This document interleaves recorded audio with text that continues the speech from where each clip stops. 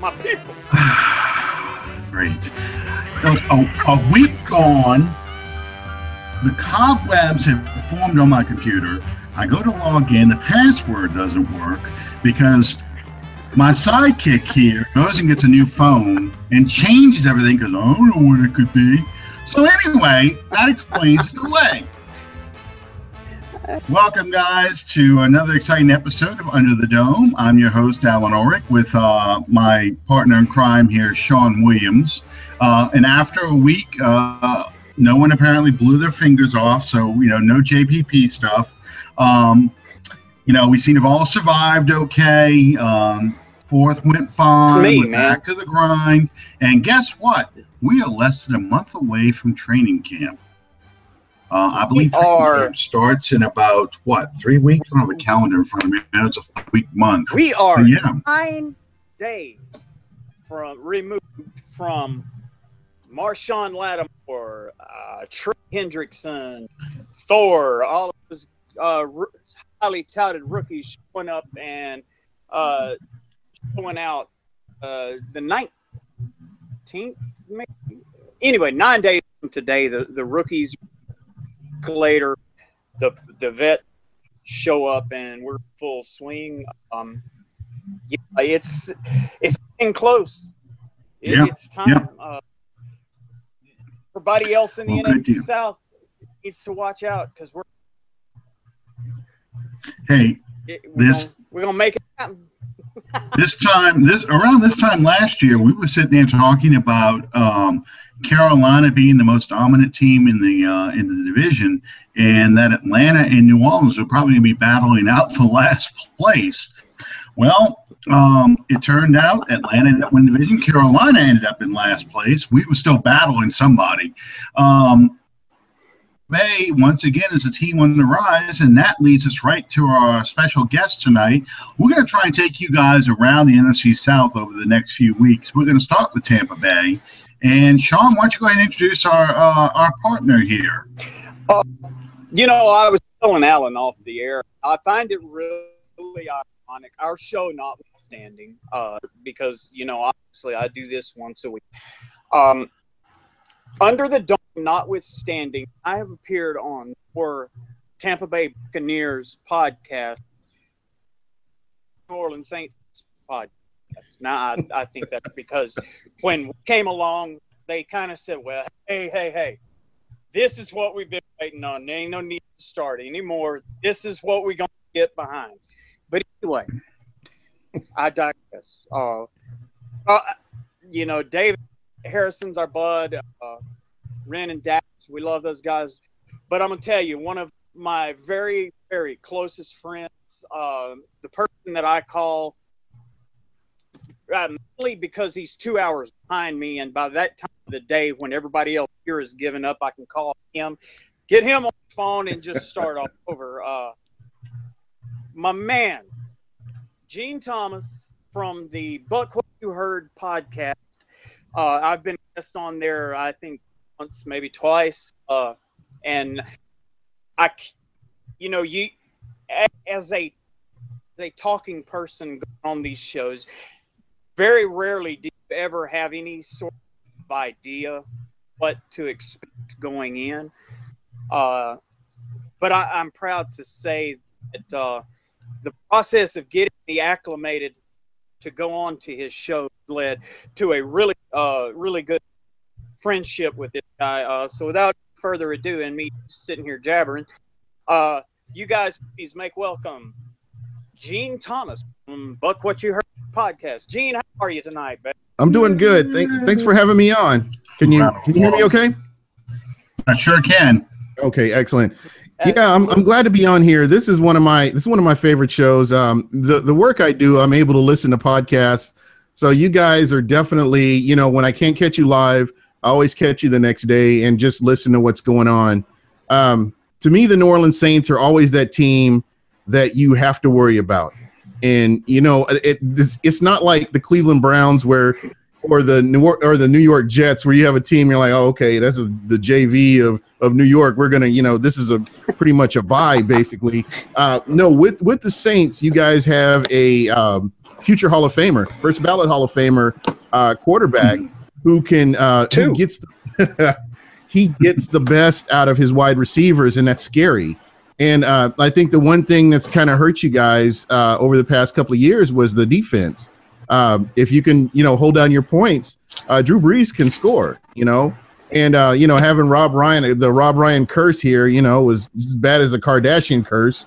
And I don't know which was worse for you guys, but you guys are coming out of it, and it's one of those things that I expect big things from the Saints this year. Your general manager, my hat's off to him every year. You guys are supposed to be in salary cap hell every year, but every year you manage to make some good free agent moves. So I think getting the right defensive coordinator in there, I think you guys are pointed in the right direction. But, as far as the Tampa Bay Buccaneers go, I've been a Bucs fan since '79, and, just been a fan since then. And, my father used to take me to games, and my uncle would take me to some games. And, I got to meet Doug Williams, and I got to meet John McKay. And I actually have a picture with John McKay when I was little. So it's just been in my blood. The Buccaneers has been in my blood. And it's, from the NFC North all the way over to the NFC South now, it's just been one of those, been quite an adventure, to be honest. Much like being a Saints fan in those early days, your parents taking you to those Buck games in the 80s, that could constitute child abuse. I'm just letting you know. Well, in 79, they did go to the NFC Championship game, led by Doug Williams and running back Ricky Bell. So, I started out on a good note. And, fortunately. Let me ask you this, Gene. Much like the Saints, the window of the time arc on our franchises runs similar because one came pretty close along there as far as institutionalizing the team. Let me see, how do I say that? Over the arc of your franchise's history, this thing bouncing is making me seasick. Over the course of Saints, I can see how a lot of people, in my opinion, unjustly consider Archie to be the man. In my opinion, there's only one guy. If you look at everything they've done, Aaron Brooks. Blah, no, actually, I'm just messing with you. I'm a Ken Stabler fan, actually, and I know that he didn't do a lot with his team, but while he was in New Orleans, but Ken Stabler was always one of my favorites to watch. Yeah, who would you consider to be that guy for Tampa Bay? For Tampa, it would have to be Doug Williams. I mean, if you're talking on offense, you're talking quarterbacks, it would have to be Doug Williams. And I'm not taking anything away from Brad Johnson and what he was able to accomplish, but I just look at what Doug Williams was able to do, and just statistically what he was able to accomplish, and it was cut short because of ownership. And I think that he could have done a whole lot more with this team. And we see what he did when he went to the Redskins, and he was able to get that Super Bowl win. So it just kind of proved. I'm sorry. No, go ahead, please. I think that Brad Johnson, in a day time in this league where the media push, so to speak, is behind your characters, your TOs, your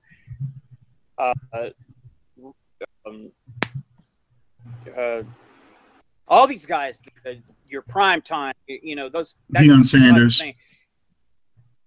Yeah. Brad Johnson up and work and do his thing. He didn't get much in terms of a media thing to follow. All you had was what was on the field, and to mainstream sports fans, that's pretty boring. But there was anything but boring to what Brad Johnson did on the field. Yeah, I agree. I think I'm sorry. Go ahead. Well, I was going to say, it's interesting you're bringing up Brad Johnson and Doug Williams because, like, Meek him as the owner, when Hugh Culverhouse, and I should wash my mouth out after saying his name, I'm sure, but after Hugh Culverhouse owned that team, he really was just trying to squeeze every penny out of it. And here's, you mentioned 79, McKay, his 5-year building plan, he reaches the NFC Championship. Then in 1981, this team kind of starts to level off and drop off because they don't put the money in to get that next step. They don't draft as well, and they don't do those things. So they didn't have the wasteland of the 80s. And that's why, Doug Williams goes off to the USFL. Steve Young comes in as the USFL folds, and he ends up going to the 49ers, becomes a Hall of Fame quarterback. You had the whole incident with yeah. Well, I was going to say before that, Bo Jackson. Yeah. That was a nightmare. That was a nightmare. Yeah. And he was drafted in Tampa Bay because they wanted to take away any leverage that Bo Jackson would have as far as baseball, because they didn't want to go through what the Baltimore Colts did with John Elway. They go and basically set him up, telling him, "Oh yeah, you can come visit." Auburn. It won't interfere with your eligibility. And sure enough, they take baseball away from Bo Jackson. So he held that against him and refused to report, even though they drafted him. So, you had all that horrible stuff go on till the 90s, really, when the minute they draft Warren Sapp and they start drafting, John Lynch, and then you draft Derek Brooks, and the ownership changes, and then the team changes the team colors from the old creamsicle uniforms and the I think this is a good segue right here. And just historically, you think about a McKay. It was Rich McKay who was the general manager here during all those times. You talk about Sam Weish, you talk about Tony Dungy, you talk about John Gruden. The one tie that binds all of them together is Rich McKay. Yeah. And that was the turnaround. That's when the Tampa Bay Bucs started to become winners. I'm sorry to put you on the spot. What were you going to say? Me? He does this sometimes. He freezes. What? And I got my wife back, man. What the crap? I'm sorry to put you on the spot. Do you remember the final record of the 1978 Tampa Bay Buccaneers? There's a purpose for me asking. Oh yeah, is this the first win that they got? Actually, was against 77 in 77. 77. Yeah, okay. That cost Hank Stram his job. Yeah. You're welcome.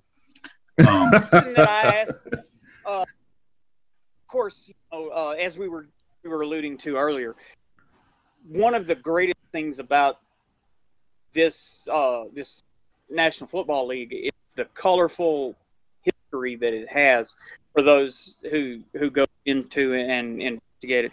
And part of that colorful history was almost a impossible situation for an expansion coach in Coach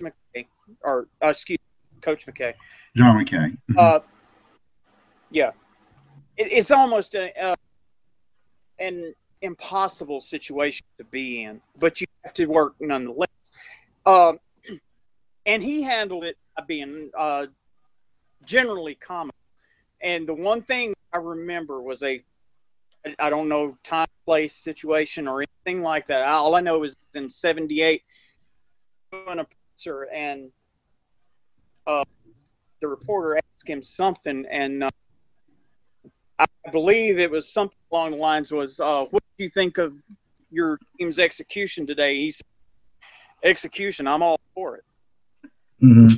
And that's the one thing about McKay that stood out the most. Great guy.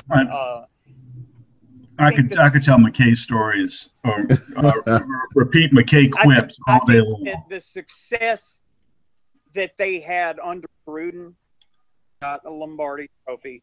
I think that that at the very least that should be considered a tip of the cap to John McKay and all the news that he made because you see on the NFL Network on ESPN, you see the film clips of like the punter missing the punt, and then chasing down the low snap and stuff like that. And yeah, respects that type of memory and history that is connected with you guys is connected with us as well, because I can't tell you how many people I've actually heard use the word, y'all were the lovable losers of the National Football League until you won the Super Bowl. Well, you're only as good as the last Super Bowl that you won, and it was a long time ago for both of our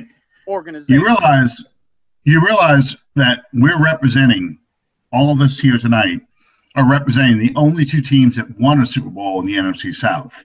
Yeah. The other two teams are a big 0-2. Yeah, and then by the way, they were the last two teams to go to the Super Bowl and represent the NFC South. Yeah, so I guess we have to go in there and fix that. Show them how it's done. Which that leads you to the next segue. I was going to ask you, we've been talking about the history of the Tampa Bay Buccaneers, but right now, there's a lot of optimism. There's a lot. I've got my football preview magazines have come out, Lindy's and Pro Football Weekly, and those magazines, and a lot of them are really saying that Tampa Bay is the team to watch this year. Tampa Bay is the dark horse. Tampa Bay could win the division because, this division, you go from, as the old saying goes, you go from the outhouse to the penthouse real quick. And Tampa Bay hasn't won a playoff game, or even been to the playoff games, I should say, since 2008. What is the feeling in Tampa right now, and why is there so much optimism about the team? Well, you kind of have to go back to when Lovie Smith was hired as the head coach, and they turned around and brought in Jason Licht. One thing that I will say, just kind of going back a little bit in history, Bruce Allen was a general manager for the Tampa Bay Buccaneers while John Gruden was here. And once they were removed, they brought in a general manager, Mark Dominic, who was actually a swimmer in high school or college or something like that. Mm-hmm. But he worked his way up the ranks into the front office, and he was the general manager. And if you combine all the draft picks that they've made that didn't pan out and all the free agent moves that they made, they just really didn't do anything to really put themselves in a position to have a direction for this team to go. Well, you enter Jason Licht, and Jason Licht, since the beginning, has been able to make some pretty good moves. His first year wasn't all that spectacular, but once he was the general manager and he pretty much made all the calls, and he didn't kind of share that with Lovie Smith, you saw a big difference with the veterans and the free agents that they brought in. So starting with Charles Sims, where I know a lot of fans went ballistic when Charles Sims was drafted because Doug Martin was already here. But when Charles Sims was healthy, Charles Sims can be a difference maker, catching the ball out of the backfield and getting yards, just a change of pace back from a Doug Martin when he's healthy. So he saw where, players like that came along. Kevin Pamphile, late round pick. He's been able to contribute consistently for this team. So we can see where Jason Licht, a general manager who is connected with the head coach, can make a big difference, chemistry wise, and getting the right players into a system. So that's kind of where the optimism was. And we've seen them gradually grow and progress.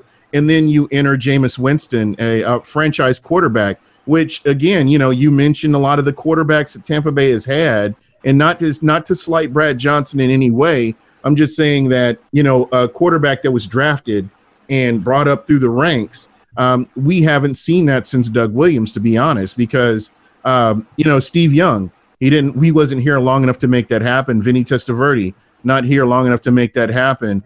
Trent Dilfer was an interception waiting to happen every time he stepped on the field. So you had all these different quarterbacks, and I can go down the list, and none of them are on that level where Jameis Winston is. And now if you look at the Tampa Bay Buccaneers, they do have a direction that they're going. You have your quarterback, and once you've developed your line and you get some of these key players, they've pretty much put themselves in a position to be better than what they were. And then keep in mind that a 9-win season, this is their first winning season since 2010. So again, it's another thing that, just kind of adds to the optimism that, the Tampa Bay Buccaneers are trending in the right direction. I'm trying to find the name of, because I'm Googling as we're talking here. I'm trying to find the name of that quarterback that Tampa had, who had my favorite nickname of all time, the Overthrowing Samoan. Oh, Jack Thompson. Jack Throwing Thompson. Samoan. Yeah, the Overthrowing Samoan. That had been one of my favorite nicknames of all time. Yeah, because we've had, this is the Saints. We talked about this a little bit off the air, but until we got Drew Brees, this is where quarterback careers came to die. You had Archie Manning. That's the only quarterback they've ever drafted in the common draft in the first round in the entire franchise's history. If you look at all the quarterbacks that have done anything for the franchise, all of them have come via some sort of free agency. It started with Billy Kilmer in the original expansion draft. Right. Archie Manning was a drafted player, but Kenny Stabler came in from free agency because the Houston Oilers had let him go. Jim Everett came in via a trade with the Rams. Bobby Hebert, free agent coming out of the USFL. He wasn't even drafted in the NFL. And then, of course, Aaron Brooks came in via trade with Green Bay, and Drew Brees came in via free agency. So I can totally understand that. You've never really seen this franchise develop any quarterback in its 50-year history. That's interesting. I had one question, though, that while you were talking, what happened with Lovie Smith? Why did they – now it looks like a great move, but it was kind of surprising after 2 years that Lovie Smith was shown the door, because it seemed like the Bucs were starting to get organized after Ray Morris and I can't even think of that college coach. Greg Schiano. Greg Schiano really horrible. were running the Bucs they were running the Bucs into the ground, and he was a little punk anyway. Yeah, he was. Gene, before you answer this, from this, you and I had this conversation when I was on with you, and I'm gonna let you take what I say and kind of paint on. I think that the solidity of her infrastructure, if that makes any sense, to the unqualified listener, your infrastructure showed when you didn't bottom out. And I told you guys that was on with you that night. You didn't bottom out when Lovie left, as I thought you would. And I'll tell you, and I can tell you why, which will kind of correlate to what he's talking about. You have a general manager who has a direction. He has an idea of this is what he wants to do with the team.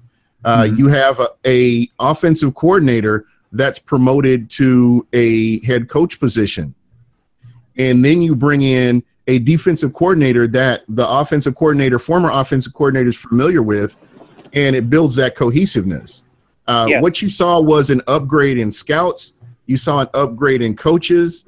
You just saw an upgrade across the board on all the different all the different things that us as fans don't really talk about, especially like scouting, especially coaching. Coaching is huge. Yes. If you have a guy that just shows up every day and says, okay, you do what you want to do, or they don't put a lot of emphasis on teaching players to get better, you're not really building that culture. And I know that's a cliche word that we hear a lot is the word culture, but what Tampa's been able to accomplish is changing that culture from a losing culture to wanting to win. And a lot of that started happening, especially when Jameis Winston came in. He's a man who he's not about the money. He's about, I want to be the greatest quarterback ever. That's his mindset. And that gets contagious when you have guys coming in, you lead by example, guys wanting to get better in the film room, guys Absolutely. wanting to get physically fit to play and be able to last. And it's just contagious. And they now have the philosophy of family as opposed to a football team. So they're all working together in unison. And that's one of those things that you won't see in the stat book, but you'll definitely see it, you know, in the field. And hopefully I expect to see this in the back end of the season, which will be for Tampa, will be the toughest part of our schedule, will be the back end of the season. Yeah, I noticed that.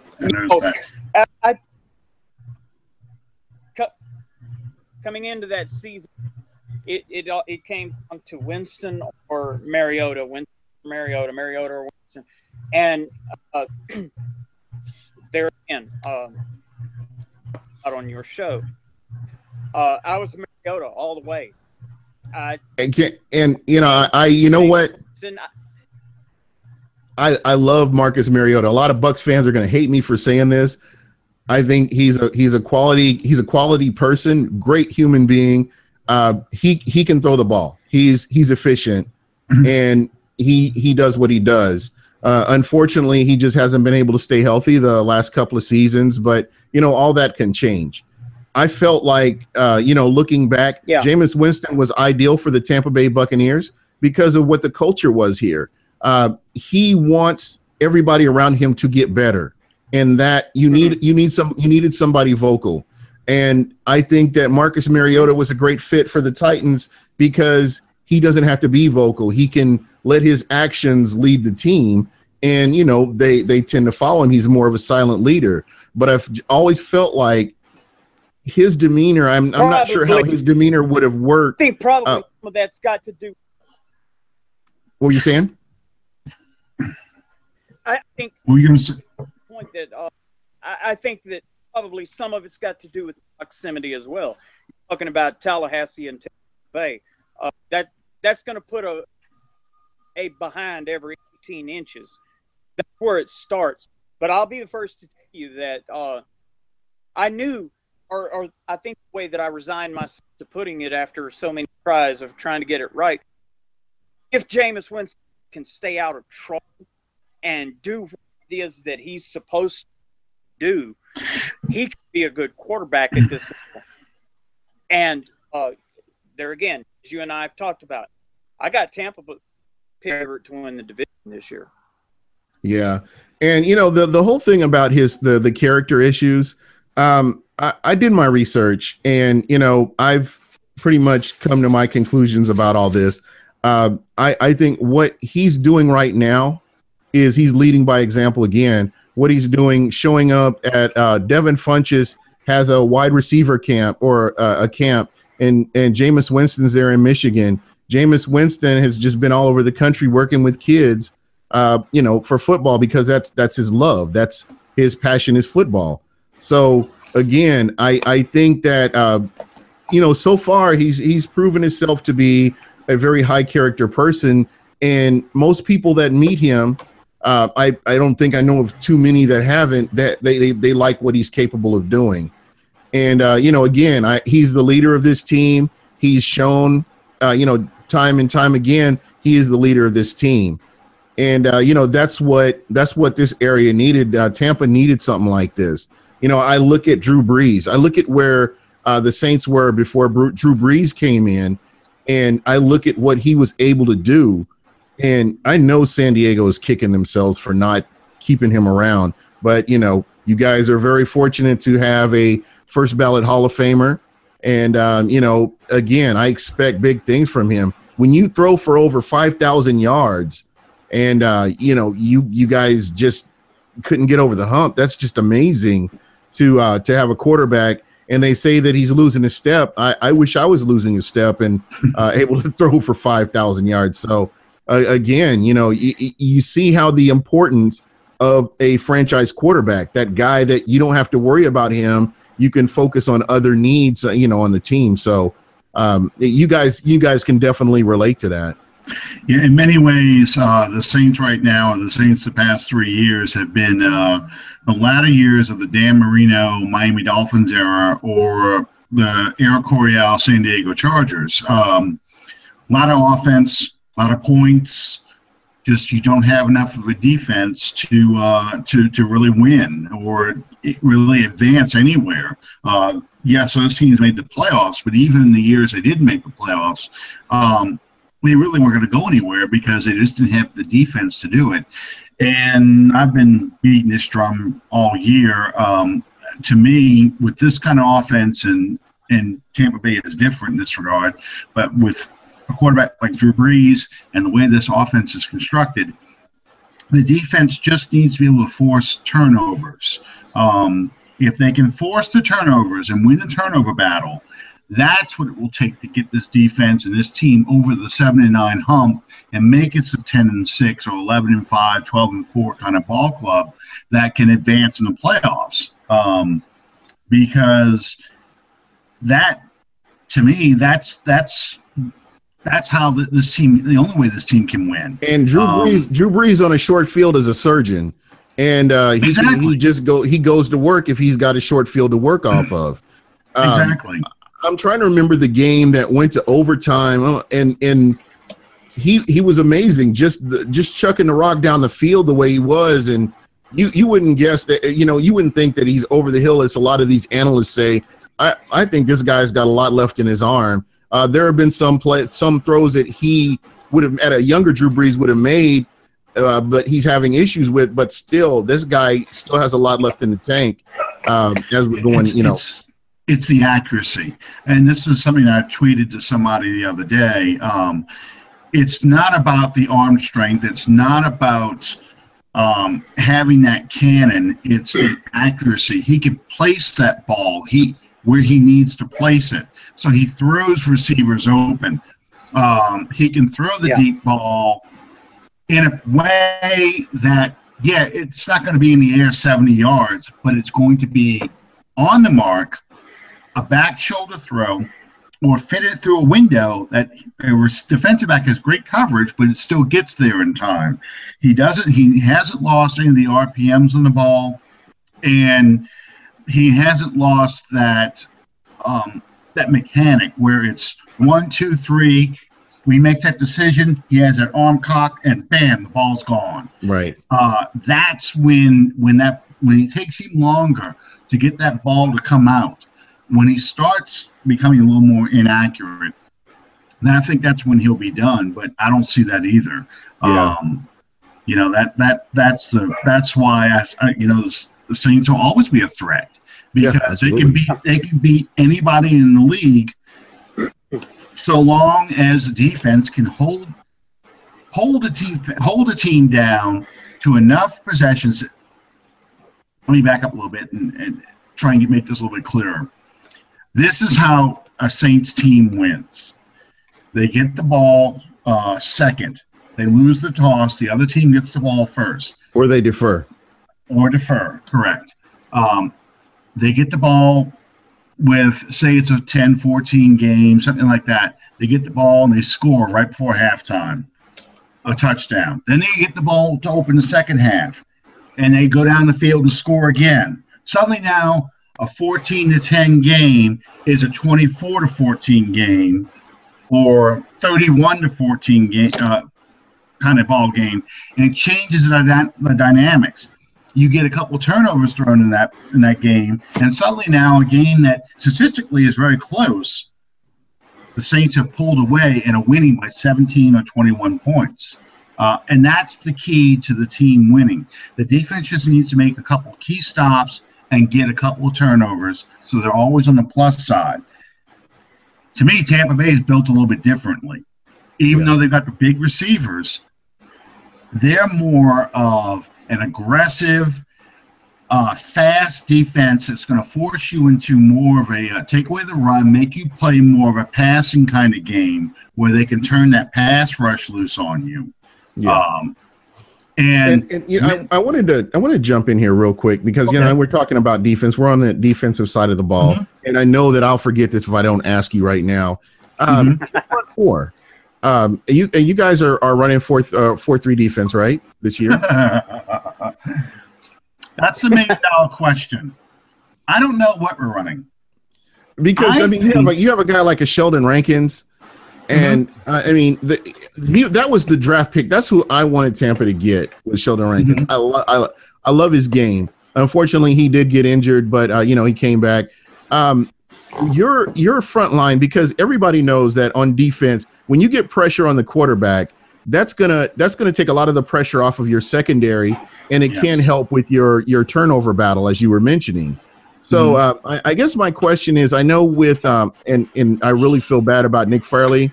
As a human being, and let's take sports out of this, I wouldn't wish what he's going through on anybody. You basically taking his livelihood away from him, and I wish him the best. But losing a Nick Fairley, is a big blow to this team. As far as depth goes, how are the New Orleans Saints going to rebound from that going into the season? Well, Rankins and Fairley basically played the same position. They both played the 3 technique. On paper, we are a 4-3 defense.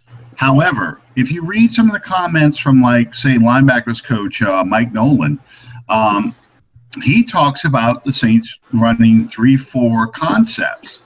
And so this is a hybrid. This is more like a hybrid then. It's a hybrid defense, and I want to say it's a lot like how the 49ers defense was built in the early 80s when they had the elephant defense. Do you know what I'm talking about? That? Yes. Yeah. It's a 4-3-3-4 concept where you have a designated pass rusher as your edge rusher. And that's going to be the battle right now that we're going to have to see. They don't have a true nose tackle to be a true 3-4 defense. They certainly don't have enough linebackers. They've got a lot of tweener guys to play defensive end. And you've got a lot of inside linebackers on this team. So it's going to be interesting to see how Dennis Allen puts his defense together. He keeps calling it the best 11. That's his defensive scheme. Hey, that's a safe answer right there. But I was going to say, we also run 3 safety concepts. A lot of 3 safety concepts where you have Kenny Vaccaro, who's by nature strong safety, playing down like a Sam linebacker, strong side, outside linebacker. And they drafted Marcus Williams to play more of that deep center field that Jarius Byrd couldn't do for us. That guy who is going to be the rover. So it's kind of like how they converted Mark Barron over for the Rams. He's playing for the Rams now as he started out as a safety, but they've got him kind of playing a sort of a linebacker. It's a hybrid type thing there. And it's kind of similar to that, isn't it? Yes, and the argument they're going to say for that kind of formation is, he's not really the run support guy. He is more or less designed, because so many teams run 3 wides, 1 back, that you kind of have to have what they call a big nickel. Right. You have either safety or a big physical corner out there. So you're kind of always in that specialty package. It's a hard way to describe this defense, and we're going to have to see how this shakes out. Where Fairley's loss is going to hurt us the most, I think, is going to be in those pass rushing packages that the Saints were going to put together, where you could have Rankins and Fairley out there playing side by side, along with whomever the designated pass rusher, the guy who plays the elephant position. They call it the Joker here, but the Joker position on the left defensive end, and on the right defensive end, you've got Cam Jordan. So I don't know. We're going to have to see how this plays out. That's going to be part of the training camp battles. Who are going to be our starting linebackers? Who's going to be that starting defensive end? I've said this entire time, the whole Sheldon Rankins situation is tragic, and it's regretful. At the same time, it's not exactly like completely just out of the blue. This is something that he's playing with since he left Auburn. Or actually, he played with it while he was at Auburn. He's persevered through his entire professional career. I don't know why. I don't know what precipitated having to take an extra look at it. Not my business, not my concern. But I saw that to say this. Alan say way more times than I care to repeat. Sheldon Rankins was not drafted in the first round to come in here and be a backup to anybody, up to and including Nick Fairley. And if you think back a year ago at this point in time, Nick Fairley wasn't even a starter on our defensive line. The starter was and only a nagging, what was it, a quad, ham, something like that, injury forced him out of the starting rotation and forced Fairley in. Please, don't misconstrue what I'm saying. A talent, absolutely. Nick Fairley, what he accomplished last year was maybe unprecedented, maybe not. But you're not going to either accomplish going out there and replacing his productivity, if that makes sense. You're not trying to replace his productivity. All you're going to do is you go on. You have a draft pick from a year ago that has, I think, this going into his 4th year now of organized football in David Onyema. I think that it's a pretty safe assumption that in terms of quality coaching, he has had very, very little in his young fledgling career.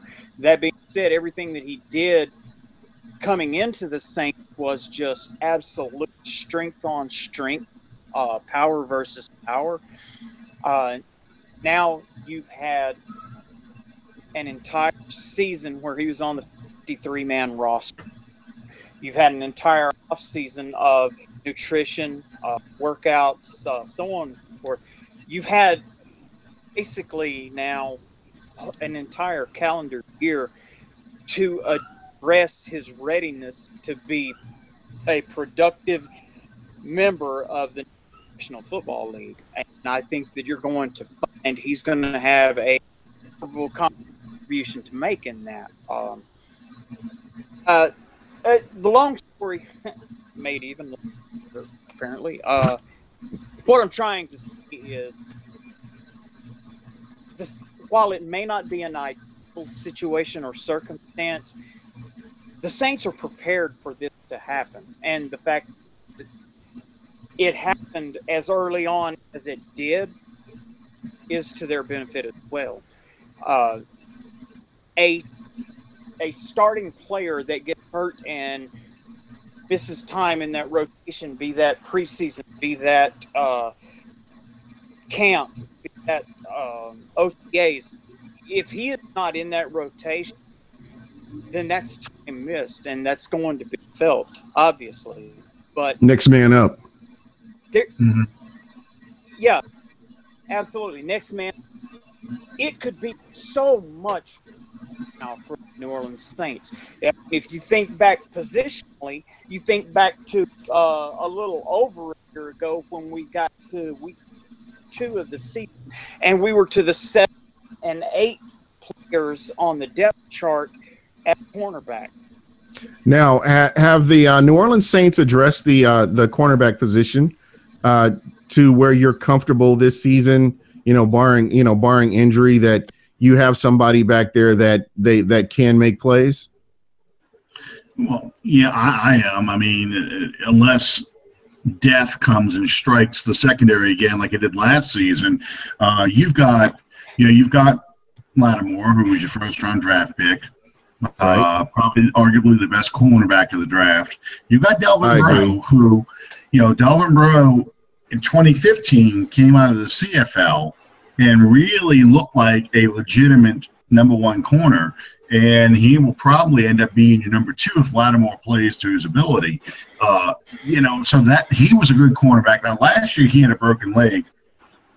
Broke it on opening day against the Raiders, came back from it quickly, about as fast, a little bit faster, I should say, than Rankins did. But unlike Rankins, a cornerback has to cut and open his hips up and everything else. So the leg really still impacted him. So he ended up getting put into reserve. P.J. Williams, a cornerback who has yet to play a full season. He was medical redshirted basically his rookie year in 2015.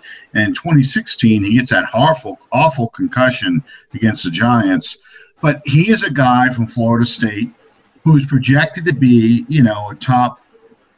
one of the top cornerbacks, low first round, high second round pick.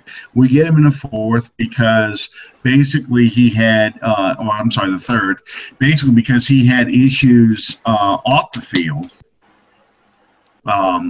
But there's potential in that kid too. So you've got 3 cornerbacks. And here's another one that I really had a question about. Sterling Shepard. I noticed Sterling Moore. So I'm sorry, Sterling Shepard. Yeah. Sterling Moore. Receiver. Yeah. I noticed that you didn't really mention him as some of your top talent there. How is he fitting in, as a Saint? Veteran depth. He's a guy that he's your kind of guy you want to play the nickelback. He's a guy you want to play your dime back. He's a veteran, heady cornerback, but you don't want him matched up against the best receiver on your team. For example, you don't want him going up against Mike Williams. Mike Evans. Yeah, Mike Williams has been gone for a while. Yeah. Mike Evans in Tampa. You don't want him going against Julio Jones in Atlanta. You don't really want him going up against, you might want him to go against Kelvin Benjamin now, judged by the weight he's put on. But, you don't want him going against your #1 guy. You want him covering that Sterling Shepard. You want him covering that number 3, that number 3, number 4 receiver.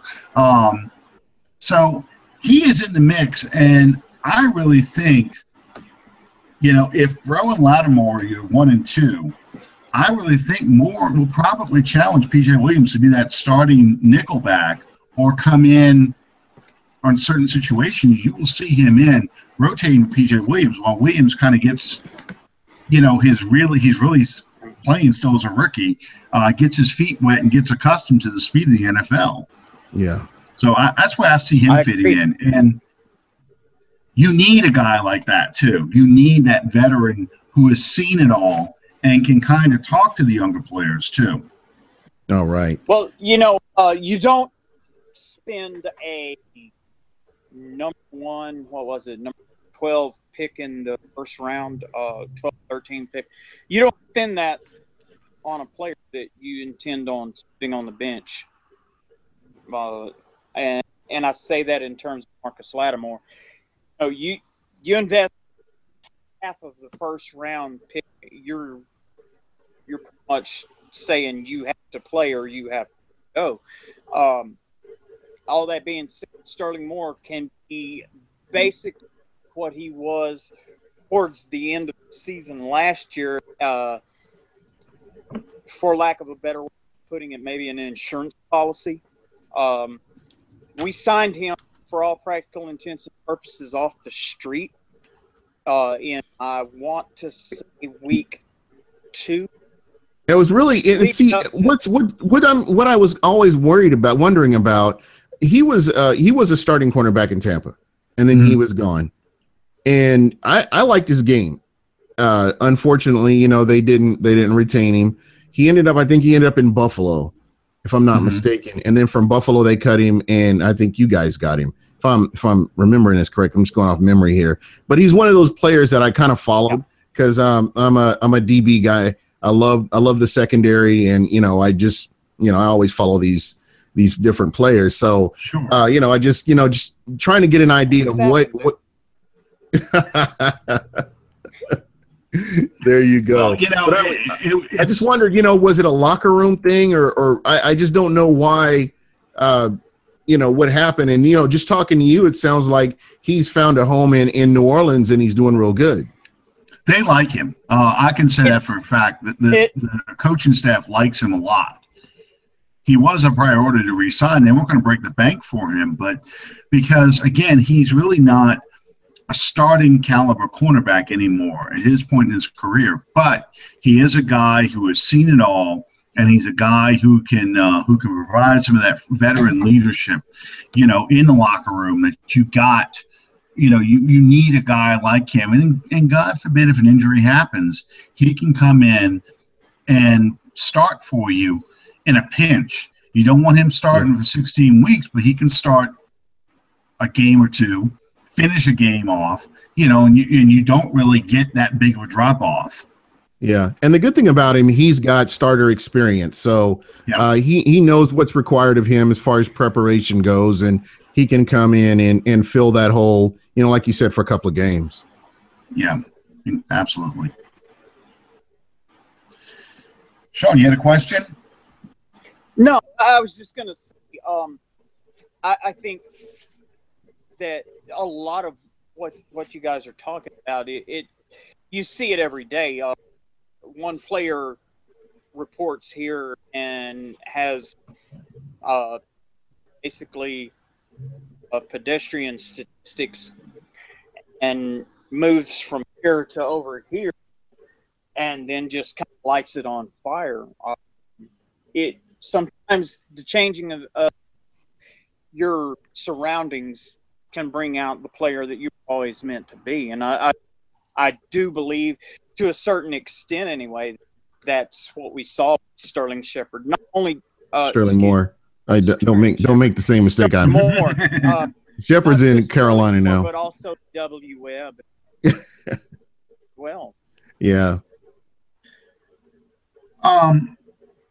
You know, I'm looking at Tampa's draft class, and you've got one of the guys that I really like in this draft. Were any kickers this year? Oh, no kicker. No kicker. Tampa didn't learn the mistake of Russell Erxleben, and they traded up to get a kicker. But I'm sorry. No, that's fine. You would have thought less of me. No, you know, honestly, thinking like a general manager, I probably would have done the same thing. It was just a hole that needed to be filled. They thought they did the right thing. You know, it didn't work out. They're ready to move on if it doesn't work out. But getting back to the draft. Let me put it in terms that are comparable. You guys and what you did to get your kicker last year, I equate that on some level in trading your entire draft to get Ricky Williams. And by that I mean, short of him carrying the ball down the field and carrying you into a Super Bowl winner's locker room, there's nothing that you can do on the field that is going to make him worth what you paid for him. Exactly. And I think it's the same thing. Exactly. Pretty enough for a young man to something as mental as I've never been a kicker, but as tough mentally as that, I hear that is you magnify that by the fact that you're doing it at the highest level. You only have one job. You only have one job on the field. That's it. Yeah. And there was some. You don't have that job. Well, there was some talk, that the Saints needed to draft a kicker, and I was always so dead set against it because to me, you never draft a kicker, especially in the first 3 or 4 rounds, because you've got so few picks, and you can't tell me that a kicker is the best player at pick 32, best player at pick 40, best player in the draft, and even pick 45. 75 on down, that's why you see the kickers coming off the board in the 5th rounds and the 6th rounds. And I say that with Morton Anderson being a 4th round pick.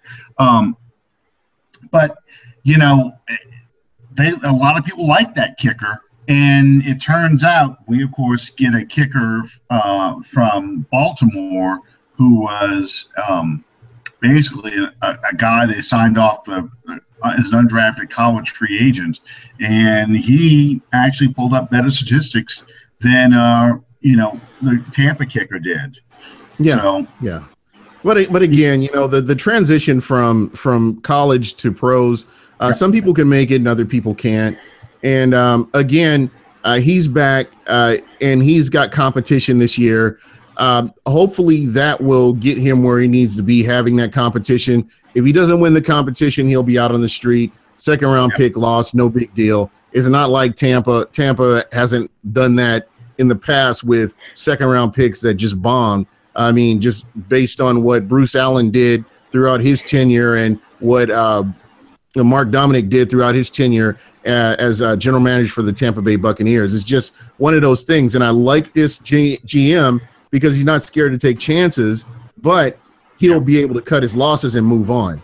And that's what a lot of people and that's what you saw. That's what you see with a Bill Belichick and the Patriots organization. They're not scared to make mistakes, but they will cut their losses.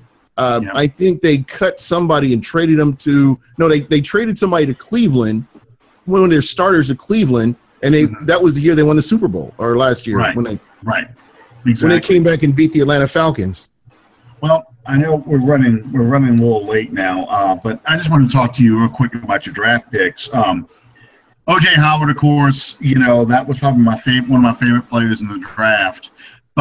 And you also got a receiver who is going to be, I think, a real headache for the NFC South on third down in Chris Goodwin. Yes. Do you have a favorite or a dark horse, somebody you see in this draft class that you think, hey, you guys really need to watch him because he is going to be somebody that's going to, no one expected to do what he's going to do in the NFL? Yeah. 7th round pick from out of USC, Stevie Tuikolawatu. Defensive tackle. The guy is a space eater. And if you go back and look at some of his game film, he's great against the run, and he's got really nice footwork. Again, he's kind of he's a 7th round pick, work in progress, but I see him as somebody that could make this team and help this team be better. So he's one of my personal favorites. And him and the Chris Godwin pick was just amazing. Just going back and looking at his game film, he's, I know some people look at game film, they look to see what they're doing, they follow the ball. Me, I look for behaviors. And what I see from this guy is, along with having this incredible speed, you have a guy who blocks downfield, who comes in every game and he's prepared. The one thing that really stuck out to me, the first or second week of OTAs, they were asking about Chris Godwin, and Dirk Cutter said he comes prepared. And you never hear that about a rookie, that where a head coach will say, hey, this guy comes in prepared. So I think that, he's going to quietly come in and, he will make some noise in the NFC South especially. Yeah, I think he's going to be hell on third down. I really do. I wanted him. Actually, I would have liked to have gotten him for the Saints. But it just didn't fall that way. Anyway, we're almost up against the clock now. Sean, is there something else you wanted to ask? Or? Well, actually, I just wanted to make absolutely certain that out of respect for our friendship, at the beginning, here it comes, the whole 9 yards there, I wanted to make sure to get Gene, the big guy, at Mr. Super Heavyweight, I'll let him disseminate. Gene, tell everybody how they can follow your work in your show, brother. All right. Yeah, you can reach me on at Super Heavyweight. I think I've got it down here, my lower third here. You follow me, I'll follow you back. I love talking football. Not much of a trash talker, but I do like talking football where it's you bring facts to me and I'll bring facts. I'm not going to sit here and I am a homer, but that's during the game when I'm watching the game. But outside of the game, I can be realistic about stuff. So you know, I'm not easily offended by things, but just don't bring any nonsense. But yeah, and if you guys don't mind, I got to try this. Does my man have the clock? Just 10 seconds of your time. Hang on a second here. Let me pull it right back up. Absolutely. I got it ready. I got it ready. All right. So we've got this game. It's called 4th and 5. And basically, 4th down, you only need 5 yards to go to score. So basically, what I'm going to do is I'm going to ask my friend here, Sean, 5 questions. Just all you need to do is come. No, all you need is 5 answers for 1 question. All right. So you know, like you know, we talk about the NFC South, and you know that's our division, and you know we talk about like the Atlanta Falcons. None of us like them, and you know, just tell me when you got the timer ready. I'm all ready to go. All right, and as soon as I finish asking the question, you can begin. There, Sean. You ready? All right. So you know, we were talking about the NFC South and the Atlanta Falcons, and you know how they did against the New England Patriots. Name 5 Saints quarterbacks. Go. Name 5 Saints quarterbacks. Name 5 Saints quarterbacks. Drew Brees, Kenny Stabler, Aaron Brooks, Manning, Archie Manning. Oh man, you. Man, I gave you extra time too. I got to watch the clock counter now. Well, come on. That was bad. It was fixed. I got Breeze and Manning. And my co-host, oh my God. My co-host threw me up under the bus. I mean, I'm telling you. Unbelievable. 4th and 5 and you blew it. Game over. Yeah. You threw the ball in the dirt. Oh man. Anyway, I tried. You know, it is what it is. You can't be the smartest guy in the room all the time. Yeah.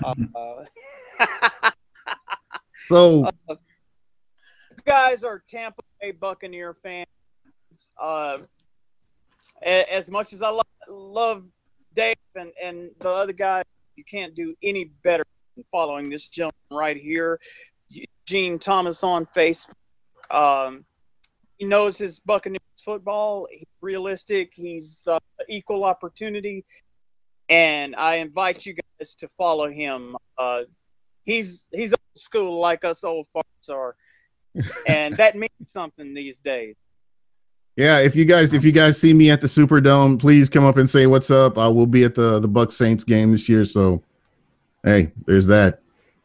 It's always fun games. All right. Always fun games. Don't well, some good food.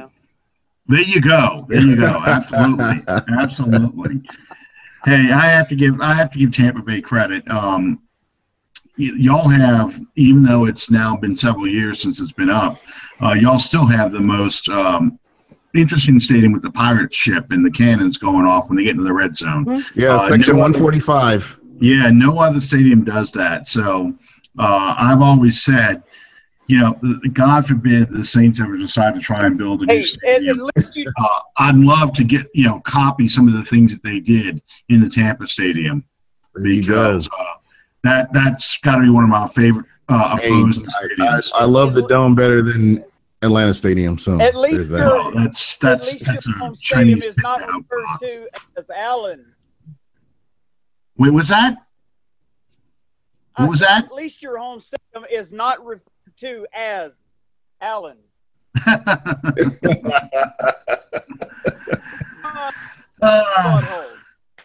Yes, Megatron's butthole. That is the name of the stadium. I just want to know if the we want to thank everybody. Actually, no, go ahead. I had an announcement I was going to make earlier tonight, but we flew right into the intro. I want to invite you guys, as you've always done from day one. About 3 seasons ago, I began a journey with you guys, talking football football, and doing my best, and you guys following me and supporting me every step of the way. I invite you to continue with the latest step in my career. Effective this past Saturday, I am joining the staff of ProFootballSpot.com as the lead analyst and staff manager for the New Orleans Saints on Pro Football Spot. Guys, to us follow writers, we're going to bring you the very best that we can, and I hope that we give you everything you're looking for in terms of coverage of the New Orleans Saints. And that being said, on Twitter, my esteemed colleague, Mr. @79Saints, I am @DrewsDad3721. Collectively, we are @UnderTheDome 01. You can reach us by email at underthedomepodcast@gmail.com. We love you guys. Thank you so much for your support. And it means a lot to me to reciprocate to my man, Big Guy, for joining us tonight. Gene, man, it's always a pleasure anytime I get to sit and talk with you. You always open my eyes to something that I didn't know bringing into the conversation. So thank you so much. I would really like you guys to both come on when I do this, when we get closer to camp. I would like to see how things are progressing for the Saints, because again, people are sleeping on the Saints again this year like they did last year. And this is a dangerous team, and it's a team that's going to win some games that nobody's expecting them to win. So I do expect some big things from the Saints. My brother, testify. I tell you, you just challenged Mr. Harrison as favorite guest on this show from the opposing team. So we definitely have to get you back. During the regular season too, right before the Tampa game. I'd love to have you come back on and yeah, most definitely.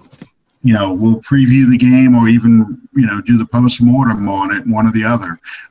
But yeah. I gotta say good luck to the Bucs, except when they play us. But especially when they play the Falcons. I want people to be scared when they think about the NFC South. So, there's that. We're the only division, and this is dead serious. We're the only division in the entire NFL that has sent, since the realignment in 2002, has sent all 4 teams to the Super Bowl. No other division can say that. Yeah. So that in itself tells me that our division is the most competitive of the 8 divisions in pro football. Yeah, most definitely. So, in the words of Triple H, we're just that. All righty. Anyway, thank you guys for sticking with us. We went a little over tonight as always. But we got a late start. We started 15 minutes late, so I'm going to take that into account. And join us next week, same bat time, same bat channel, where we have a guest, hopefully from the Carolina Panthers, on, and we can poke fun at them. And make sure you give them the business real good. Oh, we're going to have one. We always do. Have another Saints podcaster. We're just going to be a smorgasbord. The only I'm worried about is we've managed to alienate every Falcons fan we've ever had on this show. I don't think we're going to be able to get a Falcons fan. Well, yeah, I know. But I'm just saying, I don't know if we're going to be able to get a Falcons fan on here, but we're going to try, because we need to talk to them about, Megatron's butthole, the Chinese takeout box. And I'm going to ask them. I really want to ask them. If the game gets to be close, does stadium roof start to close in a little bit tighter? And then the Falcons are worried they're going to lose a game. There's just, instead of it being this wide open space, it just keeps closing in tighter and tighter. I just need to know that. I've asked you Falcons had us, hey, we need a Falcons, and they're like, oh no, not in public. But hey, it is what it is. I just want to know which NFC South team is going to beat the Falcons 28-3 in this game. That would be awesome. Yeah, it most definitely would. All right. Thank you guys for joining us, and as we pick on the Falcons and alienate even more people. And like I said, join us next time on Under the Dome. All right. Good night, everybody.